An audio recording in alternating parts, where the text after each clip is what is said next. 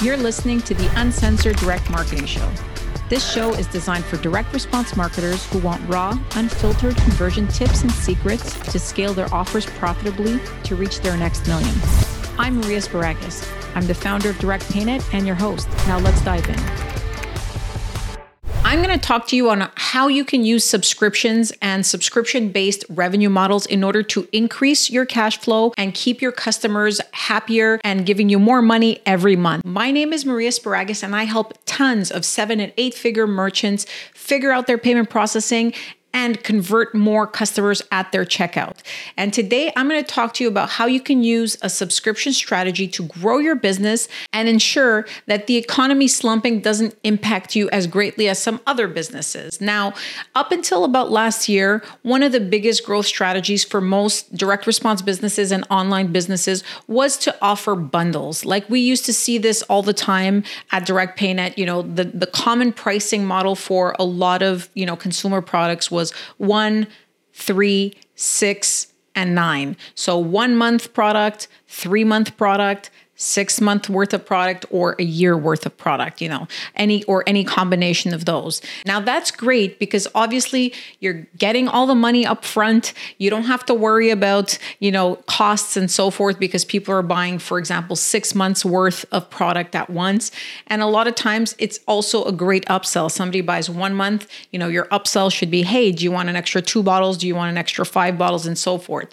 Now with the economy in the state that it's in and consumer debt rising, a lot of customers are a little bit more reluctant to just, plop out a huge amount of money at first for a product, for example, that they haven't tested before, that they've never purchased. So a lot of them are, being pretty skittish and buying a small supply, a trial size, or even just a 1 month supply to test it out. And also because customers have less money now and credit is a little bit more constricted, there are a lot more banks that are declining transactions that are very high, like 500 or 1,000, when it falls outside of the customer's regular purchasing habits. And if the customer is actually getting close to their limit, even if they have not surpassed their credit limit, their bank may think this is not a good transaction. And that's where you see those pesky issuing bank declines. Getting back to subscriptions and really kind of using subscriptions in order to get more revenue and keep customers happy and within your business sphere. What you want to try to do is keep your pricing consistent. If you try to change the price every month, or if you have an introductory price that's, for example, $20, and then that price bumps up to $80 or $100, some customers may not see the value of that, may complain because, they like that $20 price point. They may not like that $80 to $100 price point. So if you are offering, for example, a trial purchase, what you want to do is try to diminish the quantity, right? Because if the customer sees that they get the same amount but are now paying 4 times the amount for that same product, that is likely to get them upset and they may cancel or charge back the recurring purchases. So if you do offer a trial of something, once again, get a smaller box or a smaller quantity so the customer can try and then see value when in the next month they get a full-size bottle or a full-size product.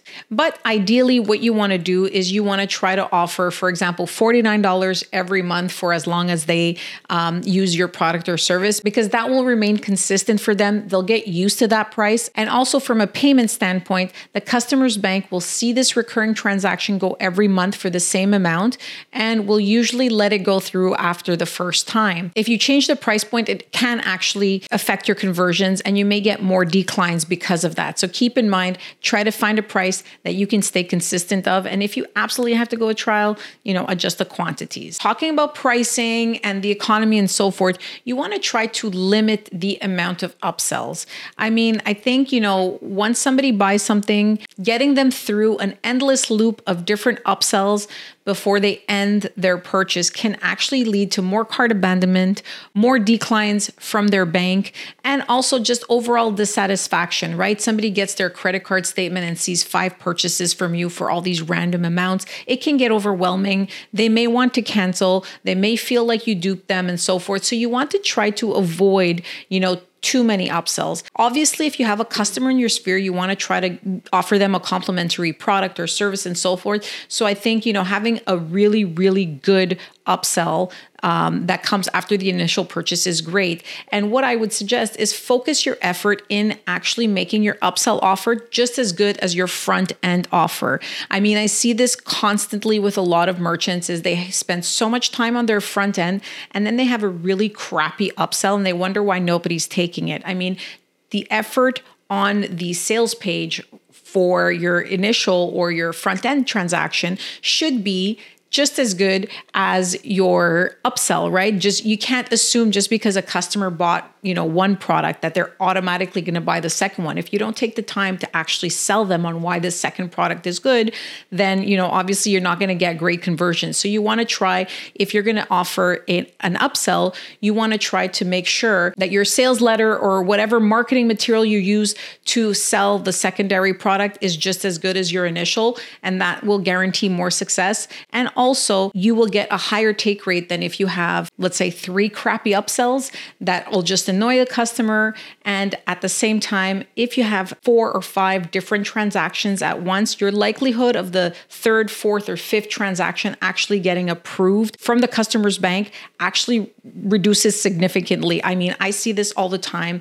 You have your first transaction that goes through, you have an upsell that goes through, and then the 3rd, 4th, and 5th come back with an issuing bank decline because the customer's bank is like, how is it possible that the customer's buying all these products all randomly from that same merchant? It causes suspicion, so you're more likely to get declines. So my best advice here is try one upsell that will work, that you will put effort in, that will convert well, and that will probably be better than having a couple of upsells that are just kind of half-assed. Now, another thing you want to do is you want to focus on long-term subscriptions. So make sure that you provide value to your customers every single time they renew and they get a product or service from you. So what you have to do is you have to build a nice world for them. So every time they get billed or every time they receive a new product, they feel, that they're getting value. So your sales funnel doesn't end when the customer buys, right? It's always a lot cheaper for you to keep a current customer than to acquire a new one.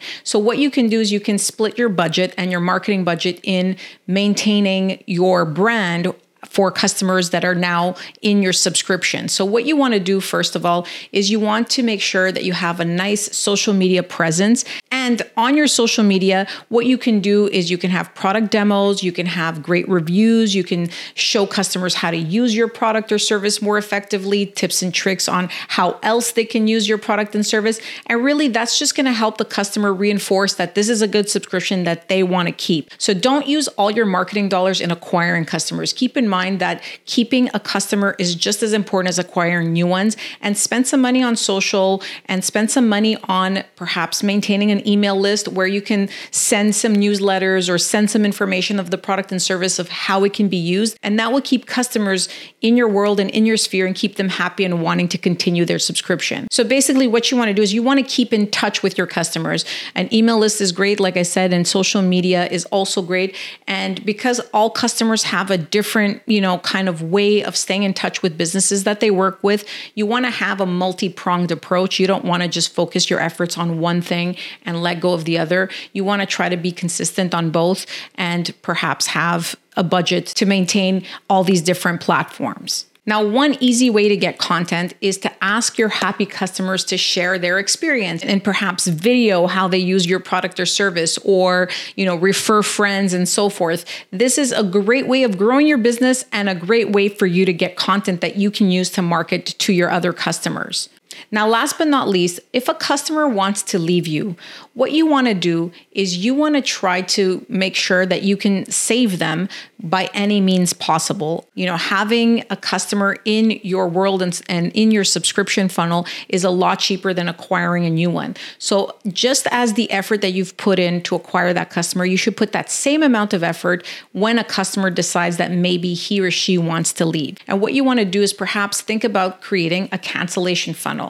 Now, I know a lot of online businesses, what they've done is they have customers call in. That was something that was very popular in the past, and I have to disagree with having customers call in to cancel a product or service. If I buy something online, I want to be able to cancel online or at least just through a chat. And in fact, The FTC is now actually creating some regulations that are probably going to pass in 2024 that are going to force online merchants to give customers a way to cancel the same way that they purchased, which means if you are an online business and somebody bought your product or service online, they should be able to cancel online as well through a cancellation form. Just get ahead of this, test it out, and see how you can make it to your advantage.